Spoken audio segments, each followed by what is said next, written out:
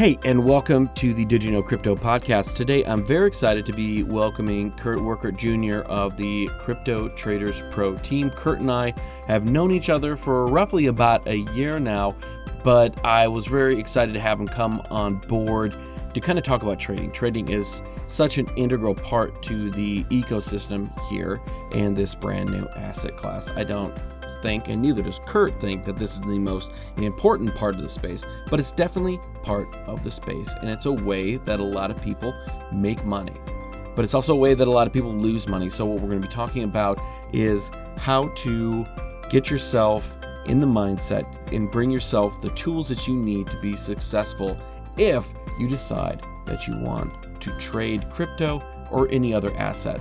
This shouldn't need to be said, but anything that is said in this episode is not financial advice. We're not telling you what to buy. We're not telling you anything like that. All that we are telling you is some information, where to find it, so that you can make the best decision for you. This is all for educational purposes only. So, enjoy the show.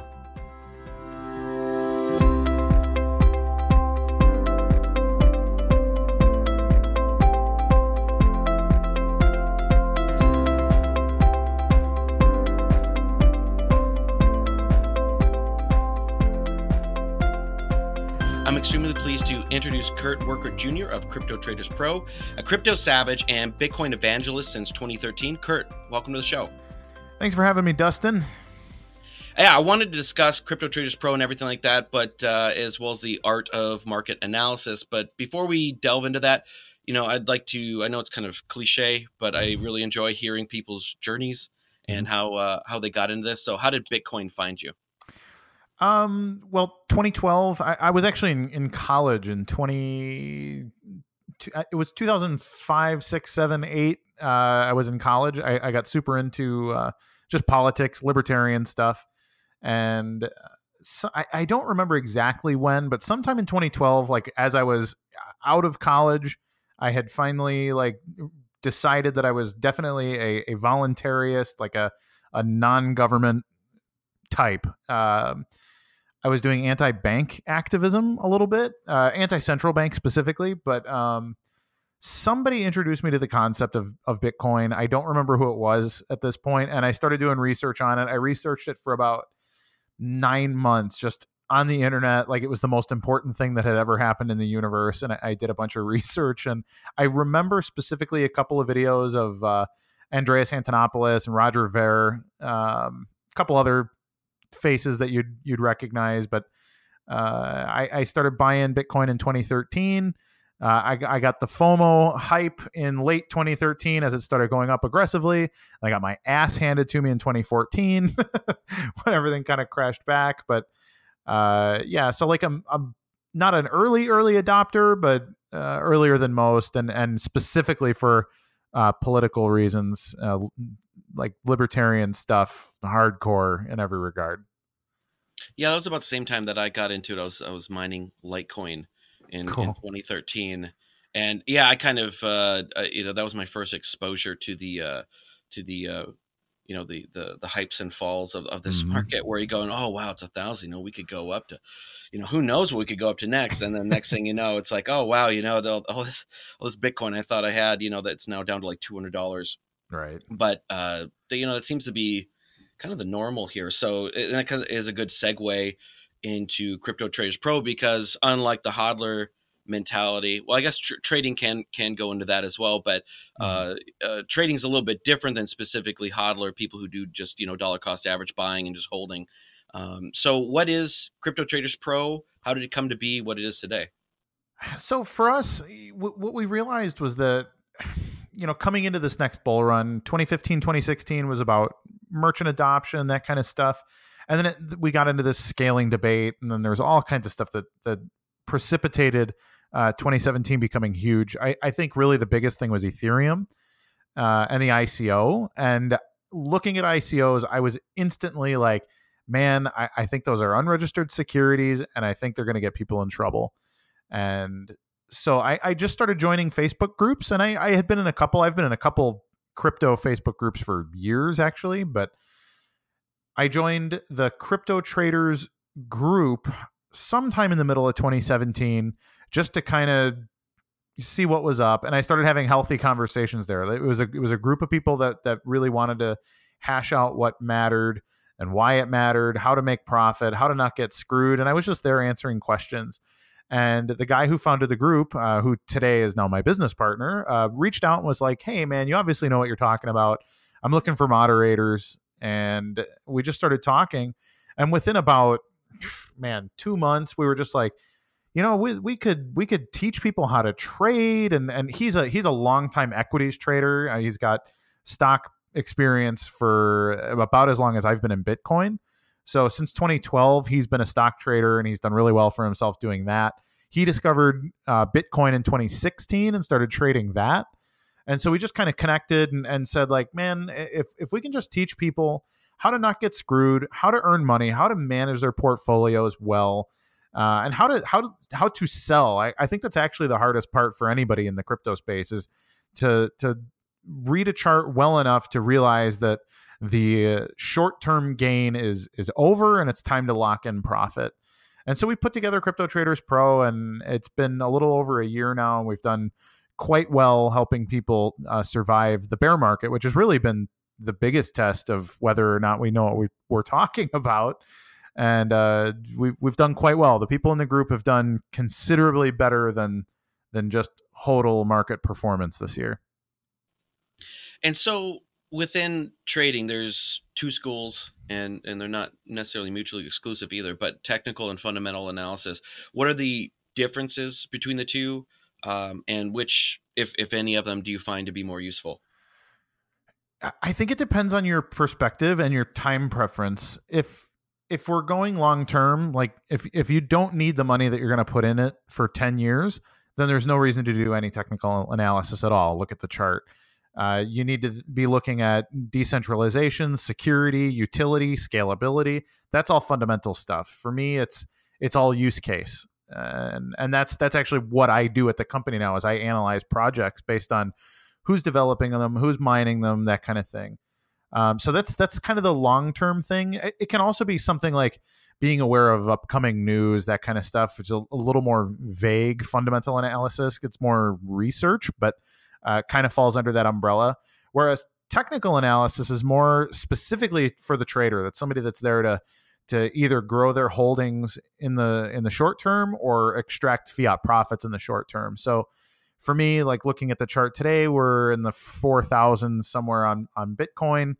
And we need to just look at, like, okay, is it at a support zone or a resistance zone, or is it in no man's land? How do I make a purchase based on the chart? And I'm a decent technical analyst. I know how to trade, but I don't think it's as fun. I like the fundamentals. I like what makes crypto tick. So for me, that's the cool part. That's like being Indiana Jones and getting yourself in all kinds of trouble. But technical analysis definitely matters, especially short term. Especially like if you want to be a career person in crypto, like you need to understand technical analysis, because the volatility will kill you if you're not paying attention to it.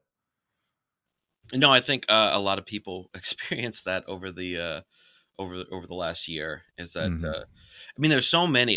It was amazing to see the growth in 2017 and early, I guess, 2018 as well. And there's still a lot of people just coming in to the space as well. But it was from 2013. I remember when I first started, like, you never heard anybody talk about it really all that much. There's a few news stories about it, mostly about, this is for people to buy nuclear weapons on the black market. and then when it actually, was running up to 1,000, that's when you actually saw a little bit of actual mainstream news coverage. Mm-hmm. And that's when you kind of started to see more people get into it. But then the majority of them jumped ship, by early mid 2014.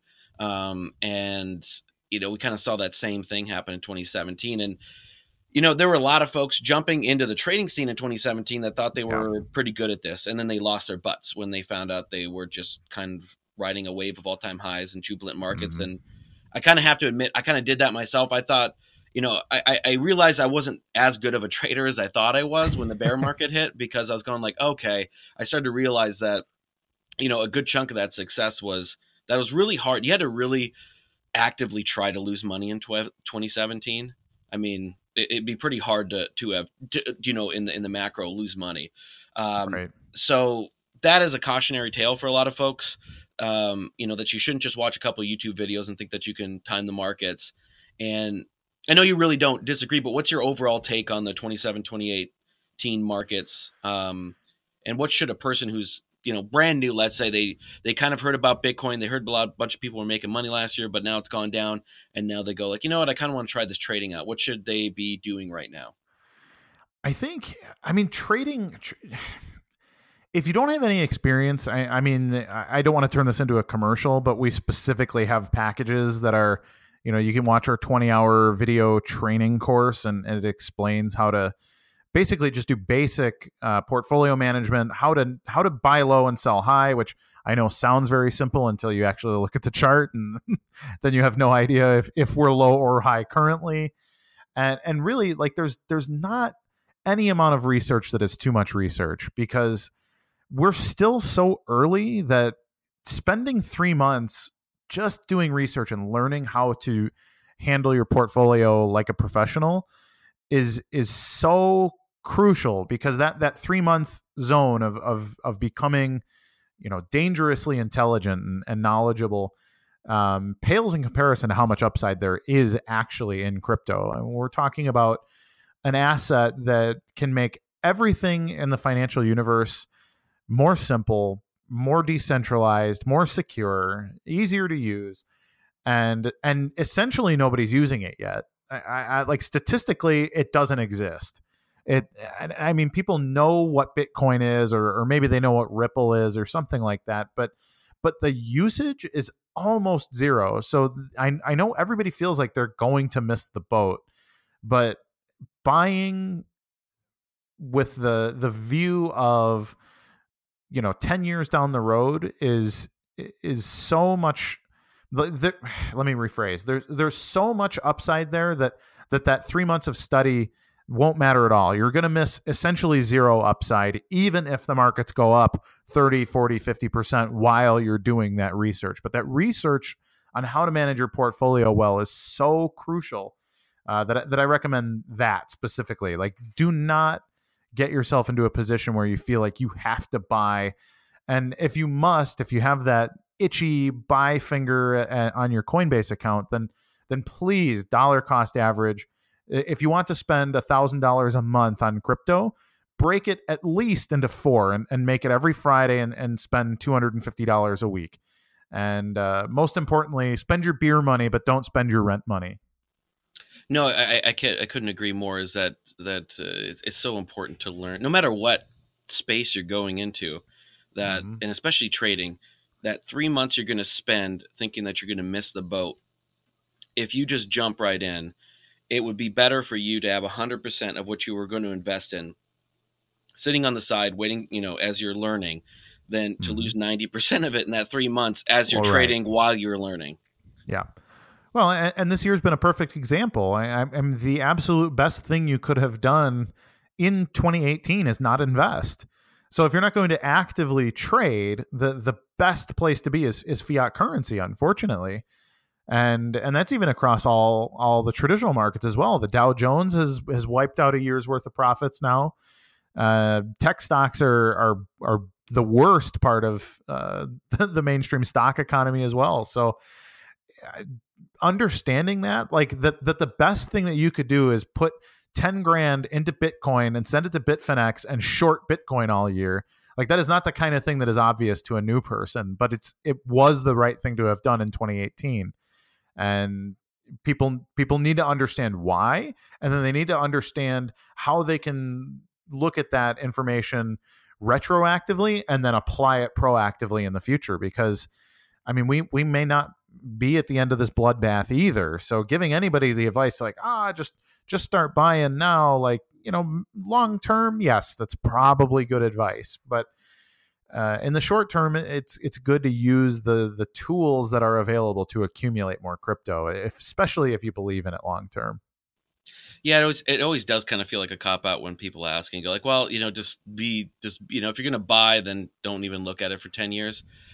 Because in that, when I do tell people that, especially if you go like, are you going to learn how to trade? And they go like, no. And it's like, well, then don't download Blockfolio. Don't download, Right. don't look at the charts then if that's something that you really want to do. But yeah, beer money is probably the best thing unless you're going to make this. So with this space, and I think it's gotten a little bit better because with a bear market and downturns, these are, and a lot of people just leaving, or I should say there's not an influx. So the incentive isn't there as much, but we saw a lot of pump and dump groups, scams, those types of things. Go on my Telegram channel, we'll give you the best things. So how do you tell what's a quality, where should, obviously you guys are going to, Crypto Traders Pro is a great resource for that. But as far as if people, want to go, well, I'd like to join this group or that group, what should they be looking in other groups as far as for what's a quality group versus what's not going to be that great of a group? I think look for a group that's led, at least in part, by somebody who comes across as a black cloud. And I get criticized quite a bit for being a shill or a fudder or whatever for criticizing Bitcoin or criticizing Ethereum. And I'm bearish on a lot of projects that people love, and people think it's because I'm bought off by some competitor or something, but it's just the product of good fundamental analysis. I believe in cryptocurrency. I believe that a distributed consensus mechanism, the blockchain and hash power, proof of work, all of that stuff is the most important invention of probably the last 25 years.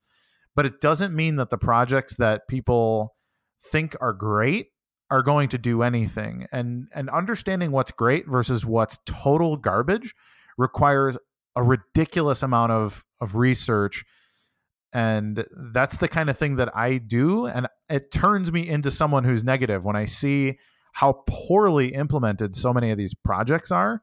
So if somebody shows up in a group, let's say you join a Telegram group or you're in somebody's Discord group, and all of the moderators or all of the admin types are they're all super excited about some project you've never heard of. Well, if it's some project that's out of the top 50 and they're super excited and they're telling everybody to buy, or not even necessarily telling everyone to buy, but if they're too excited, and if they're talking about how this coin's going to change the world, I think the most dangerous phrase is the next Bitcoin. So for me, anybody that says the next Bitcoin should probably be just eliminated from your friendship circle. The Ethereum killer. Or Ethereum killer. That's another one. It's another one of those buzzwords. It's like, man, I am being sold a like $3,000 vacuum cleaner right now. and I think that's what really makes that's what stands out in every other. And I lurk in a lot of these groups, and that's everybody's MO is like, hey man, this, I know it's not even in the top 500 yet, but it's coming. It's the next whatever. And you get brand new people who are like, oh man, this is going to happen. They start buying it, and they get stuck holding the bags of some guy who convinced 1,000 people to pump a coin that has no liquidity, and he just put a couple extra Bitcoin in his bag, and that's what they do. And they seem like they're your friend, and they seem like they care, and they're super passionate. And so my advice is definitely look for somebody who is in an admin role who is telling you to not buy something or anything. Like, look for that black cloud, because that's reality. Not every project is good. And in fact, most projects are not good at this point in the game. So moving into a different, topic was, I know that you're a big fan of Bitcoin Cash specifically, and now that's actually kind of an ethereal on which one we're talking about as well. Yeah. So before we get into that portion of it, what is your philosophy behind this opinion? Like, why Bitcoin Cash versus Bitcoin BTC, and why do you think that bigger blocks are a better way to scale Bitcoin? So I got into Bitcoin in 2012. I was a fan for close to a year before I ever bought any Bitcoin. And the reason that I decided to buy is because I read the damn white paper probably 100 times.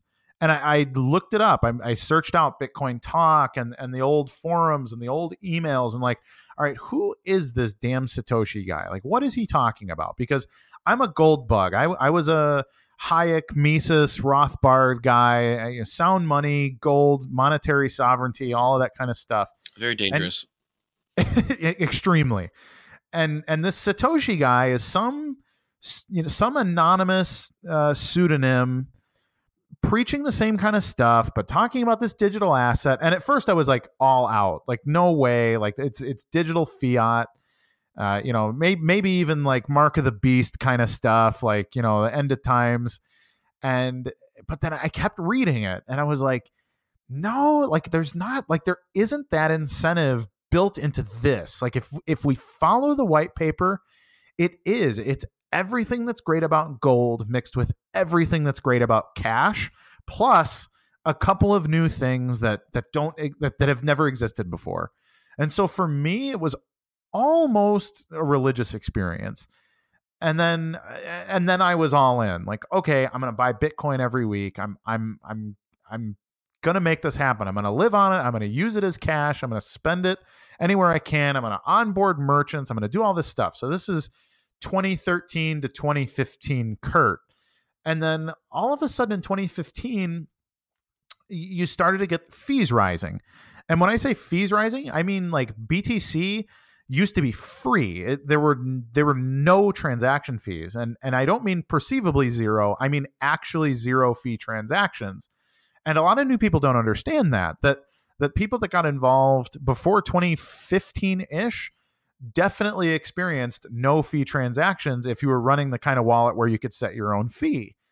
And I loved it. And it was great. And for me, I would add a fee as a thank you to the miners because it was like, man, this awesome idea. But in 2015 and 2016, the fees started to go up. So I'm talking 5 cent, 10 cent fees occasionally, and I'm like, man, that's kind of okay. Whatever, network's getting busy. Like, how do we get past this? Like, what's the way forward? Well, I started reading about the implementation called Bitcoin Unlimited, and Bitcoin Unlimited was super popular. I think it was 2015, and all of a sudden, all these people came out and were like, Bitcoin Unlimited's an altcoin. If you run Bitcoin Unlimited software, you're going to centralize Bitcoin. It's going to be a corporate takeover and all. And I'm just like, man, what are you talking? Why would it be a corporate takeover if the blocks are a little bit bigger so that transactions can be super cheap or optionally free? Like, why would that be a bad thing? And so for me, I was instantly a big blocker. I was a big blocker in 2015. And it kept getting more and more political to the point where like guys like Brian Armstrong, the CEO from Coinbase, was getting like kicked out of the Reddit Bitcoin community. And like Vitalik was talking about like, hey guys, like, why are you turning off opcodes? Because I'd like to, do smart contract stuff. This was back when Vitalik was a Bitcoin programmer and he had like the biggest Python library for any Bitcoin repo. And the core developers just kept saying like, no, we're getting rid of all these opcodes. We're going down this direction of fees being desirable. And it was like, it was such a drastic change that it actually made me, I kind of stepped out of Bitcoin for a little bit. Like 2015 through like mid 2016, I was like, man, this just got really, really political. And I disagree with the larger portion of the group here. So I was vocal for a little bit, but then I realized like, I'm not a programmer. Maybe I don't understand what's going on, but Bitcoin Unlimited and Bitcoin XT, like they've got Gavin Andresen and Peter Risen and Andy Stone, all these guys, they're all good. So they don't need me. This is fine. Well, then 2017 came along and I got back into like checking on what was up. And when people started talking about the fork, like, the New York agreement, we're going to do, 2 megabyte blocks and all this stuff, like, oh, cool. They're going to make this work. And then all of a sudden this Bitcoin Cash discussion happened. Like, no, we're going to fork and make Bitcoin Cash because SegWit's coming and we don't want SegWit. So then I looked into what SegWit is and was like, yeah, I don't like SegWit. And wow, they did actually turn off all these opcodes. And so for me, it was like, all right, well, what's the Bitcoin Cash white paper? I'll read it. Well, the Bitcoin Cash white paper is the Bitcoin white paper, but the BTC roadmap changes the game theory of how nodes, miners, and users relate to each other, which in my opinion requires an amendment to the white paper. You need to explain to people that change, and they didn't do it, which struck me as, okay, you're hiding something. And so for me, it was very simple to join the Bitcoin Cash community. It was like that's the coin that I used. And BTC has changed philosophically, technically, and economically in every regard. Like, I don't recognize this coin, and I disagree with the changes that they've made. So, that's fine. I'll hang on to my BTC to trade because obviously it has the most liquidity, but I'm not interested in that coin long term. So that's my 3 to 5 minute version of why I became a Bitcoin casher. Yeah, no, that's a great overview. I was always I was really turned off at the time the way that Gavin got treated, especially when he was, in a way, the one that basically got passed down. If you want to, I know you just talked to Vin about kind of the religion or the theology of Bitcoin a little bit as well, but kind of almost in a way he was the one who was the knowledge was passed down to in a way within the community. And then he just basically got thrown to the side and treated like crap. And that always really bugged me. And it always was, I'm still, I'm the worst kind of Bitcoiner in that I have not made up my mind yet. I have not been convinced yet by either side 100%. I have some extreme, I really have an understanding of on the Bitcoin Cash side as far as for making this a global money in electronic cash and keeping fees low. I don't understand yet, and I've done a couple episodes with I guess, pretty much now if you are a small block second layer person, you're pretty much a maximalist. I don't know anybody that's really of that persuasion that is not a maximalist, but I've done a couple episodes with them, and I still don't really understand Lightning and the aversion to increasing blocks in the short term, because even a lot of them are saying, yeah, eventually one day, when even all their fixes, not all of them, but a good chunk of them do. Like Pierre Rochard had said that. Jameson Lopez said that. Once we get Lightning, Schnorr signatures, and all these other aggregators go into effect, one day, if we become actually Lightning becomes the global, day-to-day money thing, right? You're going to have fees approaching, hundreds of dollars or more to put it back on the settlement later, which is Bitcoin. And then they're going to go, well, why don't we increase it? So what I don't understand is why didn't we just increase it then? Why didn't they want to do that? And it just seems very kind of obfuscated a little bit in the reasoning for it. And I still have not been able to, because I'm not a programmer. I don't know the language of Bitcoin, right? I don't speak the language. I go through interpreters, and I don't know. I find it kind of a little bit strange. Well, and that's the thing. I think the simplest answer is that it's nefarious. And I don't want to be a conspiracy theorist. I hate conspiracy theories, but the easiest answer, the answer that actually makes the most sense, is that there's a profit motive behind small blocks, because fundamentally, I don't see them as centralized, or I don't see big blocks as centralizing, especially, 2 megabyte blocks versus 1 megabyte blocks. I can understand arguments where, yes, gigabyte blocks would be unnecessary and problematic, right? But a 2 megabyte block is a difference in about $30 a year worth of storage cost, because the block propagation is no problem and everything else. But they celebrated killing the SegWit 2x fork. They celebrated it like it was a victory in a great war or something. And it's absurd because, like you said, guys like Jameson and Pierre and those guys are like, well, yeah, eventually. It's like, well, shoot, like what was the reason behind having $50 fees on Bitcoin then? Like it's very bizarre, unless there was some social engineering aspect there to extract profit at some point. And I think a lot of it is, and I don't mean grandiose conspiracy theory. I'm not one who thinks the Rothschilds, have their hand up someone's shirt and they're treating them like a puppet.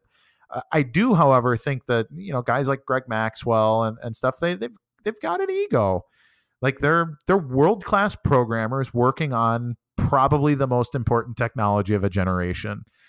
And you create an opinion about it that makes you a thought leader, and then you stick to it, because admitting you're wrong is really, really difficult to do. And for a guy like, just for your average high-level Bitcoin programmer, they staked a flag in a spot and they're willing to go to war for it, because who does know? I mean, between me and you, I don't know. I don't know, deeply what the problems are with big blocks, but they talk about it like it would be the single most dangerous thing for Bitcoin ever, except for at some point in the future when it becomes the roadmap. And it's bizarre. So to me, I think it's a little bit of ego, and I think there's some profit motive somewhere for these small blocks. So I do believe a little bit that these people have something they want to sell us under the premise that Bitcoin is too expensive to use on chain, and therefore, money needs to be transacted to pay them for services to make it usable again. Well, I mean, when you say that, it kind of brings to mind, I was just listening to an episode of What Bitcoin Did with Adam Back was on there, and the CEO of Blockstream, and they were just talking about their new product, Liquid Bitcoin. So it's basically a side chain, and I'm not 100% familiar with it, so I can't speak on it. But I mean, in a way, it's almost the way that I understood it, and I really probably shouldn't be talking about it because I didn't do enough research after the interview. But it sounded almost like it was almost like an ICO sort of. Not ICO, I should say, but Ethereum, almost in a way where you can launch your own tokens if you want to on this side chain and settle on Bitcoin and all that kind of stuff. And I was really perplexed through the interview. I was listening to it while I was driving. I wrote a few notes, but I haven't gone back and like I said, so I may be speaking at school. But I was very confused, because the whole thing I was hearing, all these, basically this last like 12 months. Since the ICO bonanza of 2017 was, it's just all, it's all shit coins and security tokens are a dream. And that's just, fill in the blank. You've all heard that. And then now there's a product being created to do just that. And there was a few questions going like, well, isn't this, along those lines? And like, well, yeah, but people can do whatever they want. It's a free market to do that, which I get if you're critical of Ethereum as a platform in and of itself, but the criticism wasn't people launching these things on Ethereum. It wasn't Ethereum, being the main platform. It was Ethereum and launching all these random tokens to represent whatever physical object or unphysical object or whatever. And I found it just really weird that now we're kind of, it almost felt like we're kind of doing the, not to tell you, like you said, not to go into grand conspiracy theories, but if it was very much like 1984 is like, well, no, we've always been for the token. The token's always been our friend. And I just kind of, I was kind of amazed by that. And I went, I know I need to do more research, but it was just one of those things that's like, wait, what am I hearing? I thought that there was, Bitcoin high fees are great. And once we get Lightning Network, and it's basically those two things, and then that's it. And then now it's like, well, no, we got a token platform. Hey, I hope that you are enjoying listening to this episode as much as we did recording it. I don't have any sponsorships, so I'd really appreciate it if you go over to iTunes, rate and review it 5 stars if you think I'm worthy of it, or wherever you're listening to the podcast right now. If you could also go to our Twitter, our Facebook, our Instagram, any of the social media pages that we have, like and share them. It really helps spread the word. So once again, thanks for listening and enjoy the rest of the show. Right. Well, and that's what I mean. Like, so a rational person looks at that and says, I like.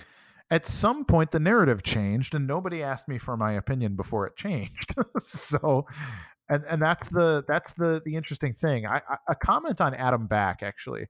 When I think of Adam Back, like I see someone who is, first of all, a brilliant programmer. Like he's actually the inventor of proof of work. He didn't apply it to anything that mattered, but he applied it to a coin called and not, I don't even know if it's a coin actually, but it was Hashcash was his invention. And Adam Back is the only person that's named by name in the Bitcoin white paper. So Satoshi Nakamoto mentioned Adam Back, but here's the thing: is Adam is too smart for his own good, in my opinion. Like, he is so good at what he's good at that he almost can't be good at anything else. So when I think he looks at Bitcoin and thought Bitcoin was sort of a ripoff of his invention. And I think he boycotted it long enough to kind of miss that big run up that would have made him like a billionaire today. And so I think he looks at Bitcoin and he wants to reinvent it in his own image. So this is like old school, like Steve Jobs versus Bill Gates stuff, right? So the Steve Jobs and Bill Gates in 1985, they weren't sure if they liked each other or not until actually, let's say, like 83. And then in 84, when Bill Gates seemed to have basically ripped off Windows from the Mac OS, then they were enemies. And then they were enemies for a number of years. And then they were kind of frenemies. And then they ended up being people that work together. But they've got this thing where they're like trying to reinvent each other. And I think Adam Back is one of those guys who like kind of missed the early boat. And now he's trying to reinvent things, or he's trying to take that technology and kind of reclaim his foundership of it. And so like he comes up with these ideas. I believe he's the CEO of Blockstream, actually. But yes, I believe so. And he comes up with something like Liquid, which really is just that. It's just a multi-sig wallet. Like, it's a complicated multi-sig wallet that launches tokens, and a bunch of quote unquote trusted parties have the keys. And it's like, well, how is that better than proof of work? Like, we're going back to a trusted system there. We're trusting the people that have the keys, and we're getting away from blockchain. Like, we're starting with the premise that blockchains don't work. And it's like, man, that is not what I got involved for. Like, I got involved because the blockchain and proof of work, which Adam Back literally invented, are the most important thing here. And now he's telling us, well, but no, let's reintroduce trust of a trusted federation of parties, and then we'll have tokenization, which in my opinion are all illegal securities. And and let's get away from Bitcoin because Bitcoin's broken. And so all of that strikes me as like, man, Adam and his friends want to sell me something that makes him maybe not just wealthy, but also famous. Like, I think he wants to be famous for something great because he's been involved, but not enough to actually be, the kind of famous that he wants to be. Like, people know the name Satoshi Nakamoto, but only crypto nerds know who Adam Back is. And I think that bugs him a little bit. No, I could definitely see that. I mean, ego is a major driving factor, and you see that in any space. But it's very prevalent here, and it's always so disconcerting too, because I see people that I respect that have kind of the same libertarian ethos, but they're on totally different sides, yeah. And have, I mean, not even really different sides. It's not like very stark sides of a political or ideological debate, but. Yeah. But this very specific argument, man, it can really bring out some anger. And I mean, luckily we're just kind of a bunch of Twitter nerds, and so we just like mute or block each other. Yeah. So it's a lot less vitriolic than it would be in real life. But it's sure. To go back into kind of Bitcoin Cash as well, as that as far as for. It's the largest market cap, by market cap project that's kind of seeking to be the microtransaction daily use type of coin. But there's also other competitors, in the space, Dash, Litecoin to an extent. Mm-hmm. Do you think that there's room in the macro, in the market, for more than one money, or is kind of money a winner take all sort of race? I think we kind of don't know. If you look at the long term, and I'm talking like generational, like we don't actually have a lot of experience with money, and we've only really had money the way that we understand it. Well, actually, we've only had fiat money the way we understand it for maybe 200 or 300 years now, since like the 1700s. But prior to that, we were used, a commodity IOU system, gold, for example, or IOUs against gold. And there's only so much philosophy, or there's only so much like actual intrinsic data about money that we can use and say that this is definitively how money works, because we've only really tested like 2 or 3 major concepts, and cryptocurrency is so utterly different that I think it's really irresponsible to say that there absolutely will or absolutely will not be a certain thing. So that being said, I think long term, for the security of the network, it actually makes the most sense to have a single currency, because there has to be incentive to mine, and it has to be mined in such a degree where its value merits it being secure, so that some nefarious party can't just double spend it or reorg it to death or whatever. But that could be generational too, which means in the short term, we can have a coin like Dash be side by side with a coin like Litecoin for who knows, 100 years, 200 years before one actually legitimately completely dies. And that's, it's a weird concept. And of course, it's also possible that they get destroyed in the next 3 months if some hashing algorithm comes out that just wrecks them, or if quantum computing destroys everything. Or shoot, we've got Shark Pool now is advertising they're just going to start mining empty blocks and that's very interesting. Selling coins to death, just kill their liquidity and everything else. And it's interesting. I mean, frankly, they consent to it, right? Like Litecoin's white paper is crystal clear. Like, we consent to the consensus of hash power.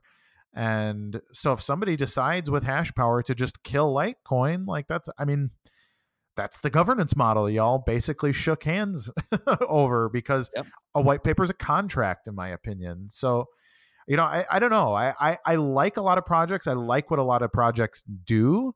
I am a fan of Dash, because, not even, quality aside, and I know there are people that'll say Dash is the best developed project in crypto, and other people will say it's the biggest scam in the entire space. And reality is that, there's a lot of really good ideas in that camp, and there's people that are really committed to developing them. And that's good, because whether Dash becomes the number one market cap coin or becomes peer-to-peer cash for the world is irrelevant, because they're teaching us what a governance model could look like. And if it's successful, good. It can be replicated in real life and do other things. And if it fails, well, then it was only Dash. Like Dash failed, and that's okay. And there's that situation with a lot of coins that, I really like Zcoin, and I like Digibyte, and there's really cool development going on there. And so, this idea of quote unquote winning, meaning, replacing Bitcoin or replacing fiat, that remains to be seen. I don't know that we'll actually get all the way there in our lifetime. Like my grandma still writes checks at the grocery store. So to her, I mean, she doesn't even know what a debit card is. So that revolution hasn't made it to her yet. And that's okay. Yeah, that's funny. You were you were just mentioning Litecoin, and I always have I'll always have a soft spot for it, because that was the first coin. Because right when that was like right when ASICs were starting to really kind of take over Bitcoin.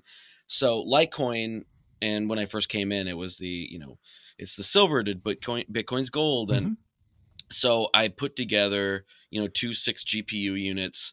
And I spent like 2 months not running them, because I couldn't figure out how to do it, because I had no idea what I was doing. Sitting on forums helping, they would overheat. And anyway, so that was the first thing so I've got a soft spot for it. But I've been trying to get a straight answer out of the Litecoin community, and I know this is kind of not necessarily your wheelhouse because you're not a Litecoin guy, quote unquote. But I know that you've looked at it and looked at their their model. I can't figure out, because their thesis is basically lockstep with Bitcoin BTC. Everything that Bitcoin and the core team implements, it seems that Litecoin kind of adopts it as well. The Lightning Network, Right. all that kind of stuff. And now, for argument's sake, let's just say that their thesis is correct. We live in a world where store of value and Lightning Network will work and become popular, because that's where they're putting their money on. They're saying, yes, this thesis is correct. So if their thesis actually plays out, where does that leave Litecoin? Because Bitcoin's going to be a better store of value. It's going to have a larger network effect. It's going to be more secure than Litecoin in every metric as a settlement layer. And then the Lightning Network on Litecoin and the Lightning Network on Bitcoin are basically going to be the same amount that you're going to pay in fees. So why would you not settle in the more valuable Bitcoin versus on Litecoin? I haven't been able to figure it out, other than whenever I go to settle it, it's going to take a quarter of the time, which doesn't seem to me to be a good selling point for it. Right.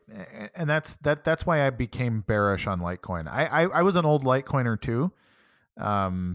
For exactly that reason. Like 2013, it was like, Bitcoin's $300, but Litecoin's $1. So that was like, well, cool, and that silver to gold, whatever. I bought some Litecoin. I did pretty well on Litecoin as a trade, a long-term trade. But the interesting thing to me is that you're exactly right. If you marry yourself to somebody else's roadmap and you're the weaker version of it, I don't see how that works out for you at all.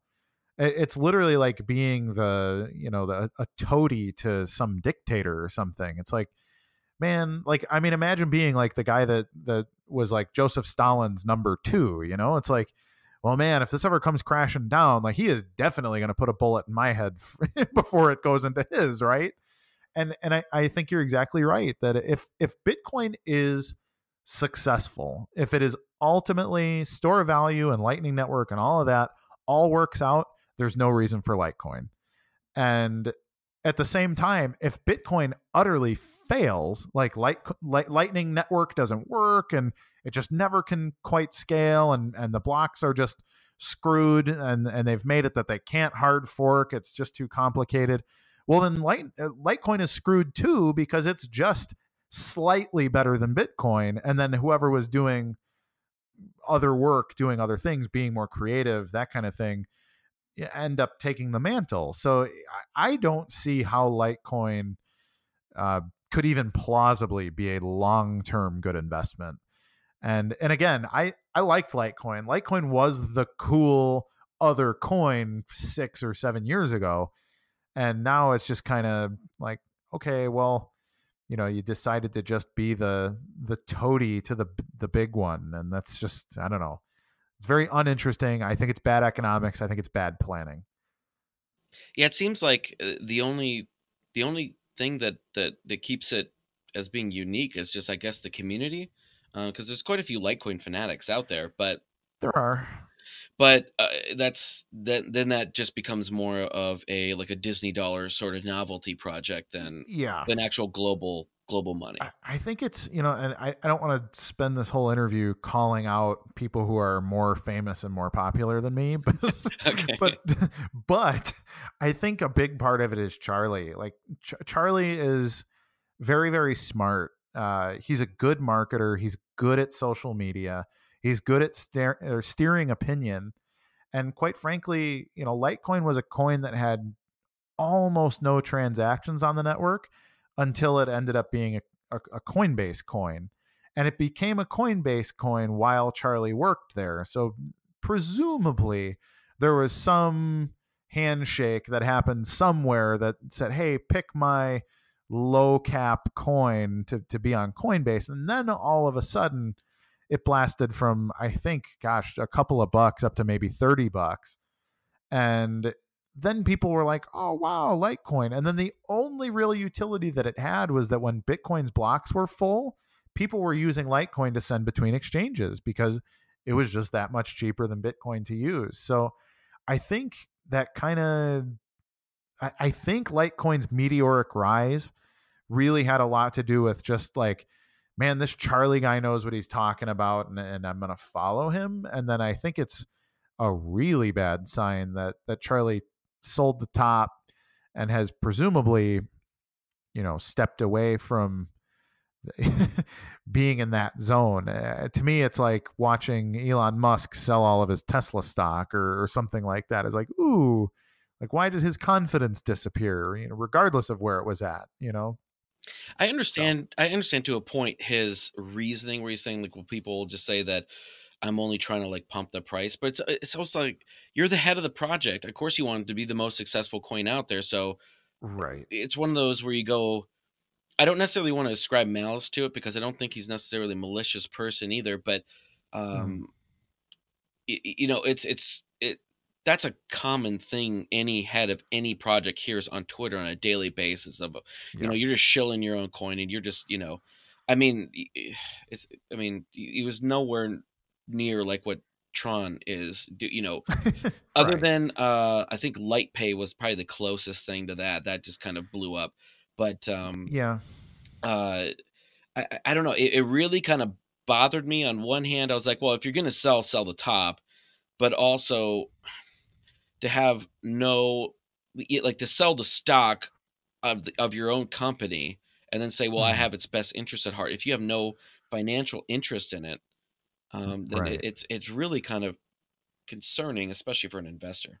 Yeah, I mean, you're removing your skin in the game, plain and simple. And again, like as a trader, sure, like good on you, Charlie. Like you probably mined Litecoin for essentially free, and you turned it into, you sold it at $300 $400 a coin or whatever.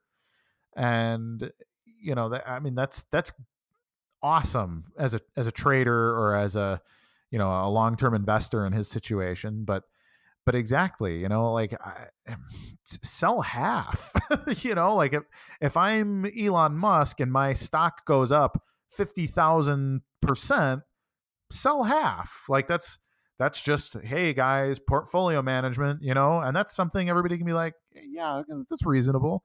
But to completely sell and then, whatever, like, oh, by the way, here comes the worst bear market in ever.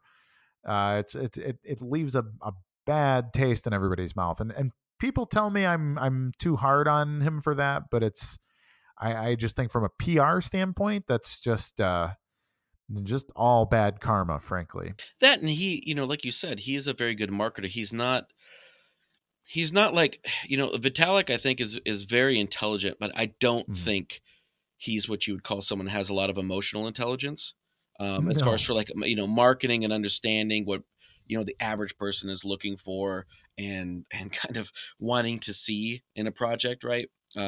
So I think that his genius, his intelligence is heavily on one side versus the other. But I think that Mm. Charlie, he definitely understands marketing, and how he could not understand how the optics on that would play out is I don't really, it makes it harder for me to buy the reasoning. Yeah. No, I agree 100%.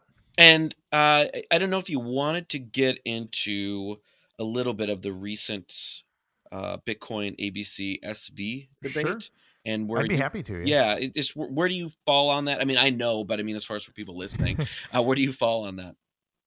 So it's hard because I'm split between my what's the right way to put it, sort of my political stance on it versus my moral stance on it. And to me, like I said earlier in the interview, like I have read the white paper more than any rational person should have. And it wasn't because I wanted to be better than anybody or whatever. Like I thought it was amazing. I read it like literature. I read it the same way that I would read a fantastic piece of fiction, except it was real and it was something that somebody created and put into motion. And for me, like that's what made me a Bitcoin casher. And quite frankly, it's what put me in the SV camp. So I am unequivocally an SV supporter from a technical roadmap standpoint. And I think the problem with saying that is then people assume I'm, pro Craig, or that N-Chain has paid me under the table or something. But I find Craig Wright, for anybody not knowing, has claimed to be Satoshi Nakamoto and a whole bunch of other stuff. But Craig he's brilliant, but he's also really problematic from a marketing standpoint as well. Unless you're into like super brain crazy guerrilla marketing, like maybe he's just there to make everybody upset, and that's some long game marketing thing. 4D chess. Yes, 3D chess. And the thing is I want to remove Craig the person from the equation, because I don't think that matters. It does in some regards, but it doesn't matter when it comes to the implementation. The implementation of Bitcoin SV is just, it's Bitcoin. And to me, that's the only thing that matters about it.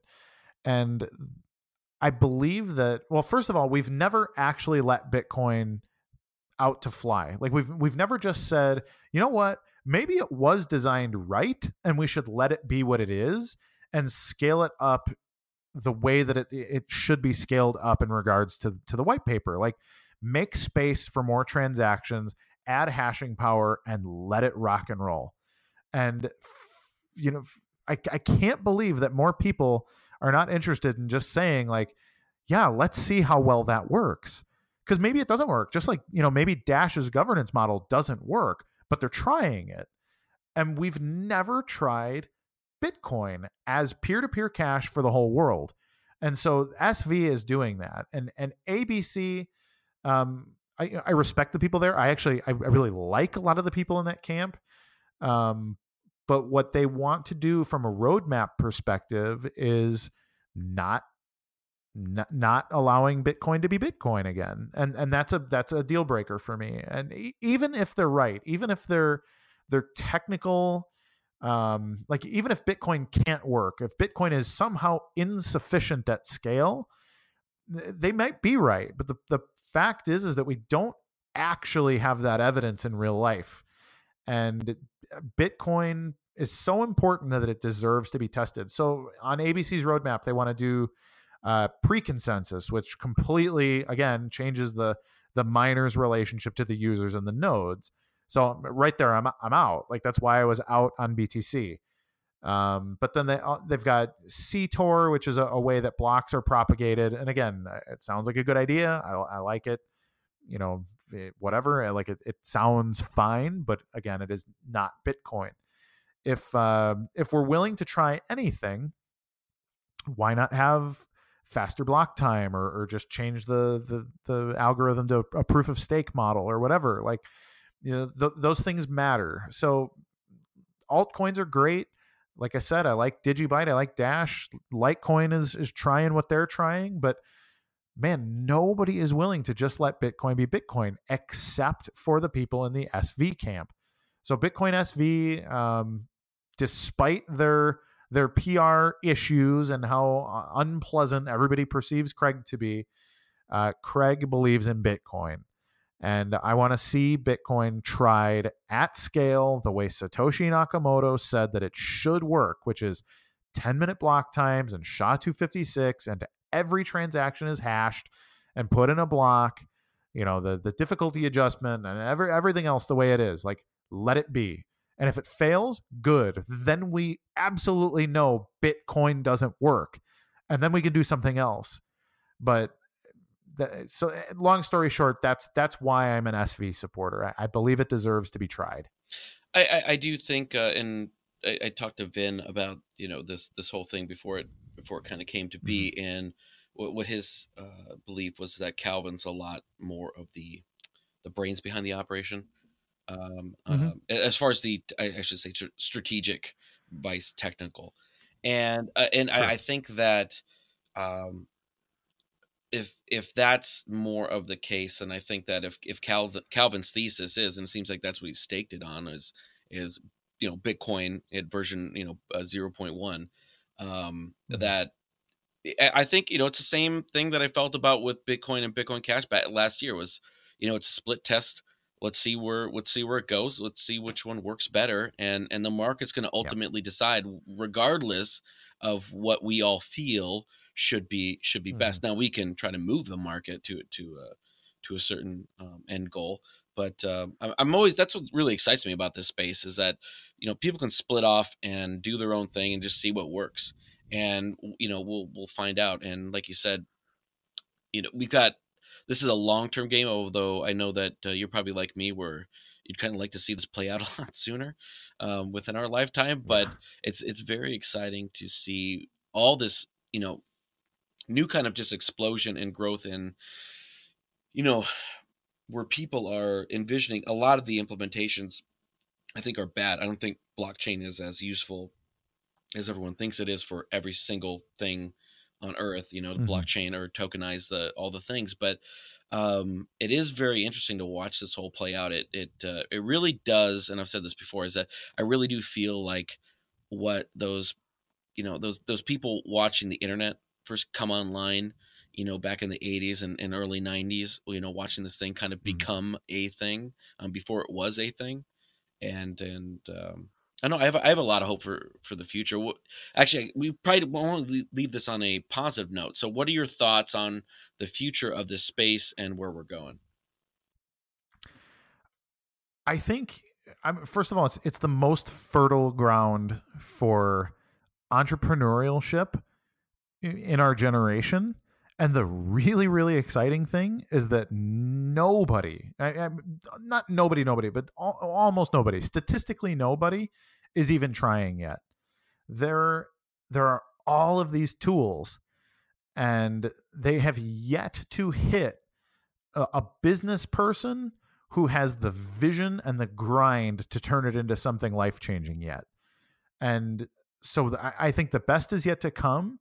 And for me, I think it's going to be partially, I think it's going to be in merchant, like brick and mortar point of sale, which is almost non-existent, especially in the West. But then like how this tokenization can be extrapolated out to actually being legal, valid securities. I mean, that can change everything. It changes our relationship to stock market and commodities market, housing market, investing in all kinds of personal stuff. And then again, forcing the government to be a paper tiger by saying, hey, like you need to use Bitcoin or whatever cryptocurrency to be, to pay your bills, because that's who the vendors are accepting, or that's what the vendors are accepting out in the mainstream economy. So government, you need to use cryptocurrency, and tell you what, you need to use an address that can be audited, and we're going to see where the money comes and goes. And all of a sudden the federal government and the governments of the world lose that autonomy to print money out of thin air and to do what they want with it, to essentially use it to enslave us. And, and none of that's happened yet. That's all in our future. And we get to be the ones to shape it. So that's what I'm super, super excited about. And yeah, I have a lot of hope. I have a lot of excitement to see the world that I'll be introducing my someday children to, and hopefully get to enjoy a little bit of. Hopefully it's not 30, 40 years down the road and I'm in my retirement and just seeing some of the fruit here. But yeah, that's where my head's at. Well, I think that's a great way to end the episode, and I'd really like to thank you, Kurt, for coming on, taking time out of your day to join us. And I really enjoyed the conversation. And if people want to get a hold of you, where can they contact you? The best place is CryptoTradersPro.com. You can find me on Twitter. I'm at Kurt Wuckert Jr. I'm also at Kurt Wuckert Jr. like literally everywhere. You can find me on Telegram and Instagram and everywhere else. But CryptoTradersPro.com is the business resource, and it's where you can go to learn how to invest and trade well. It's an educational resource. It's not a financial tool so much as it's an educational resource. So you should treat it like a college course for somebody that wants to get into crypto and not get fleeced. So we're not actually selling you anything except for knowledge on how to navigate. and that's the best place to find And me. you also have your own podcast with Matt as well. Where can people find that? I do. The Crypto Traders Podcast. So just search Crypto Traders Podcast on iTunes, Spotify, Stitcher, the Amazon, Google.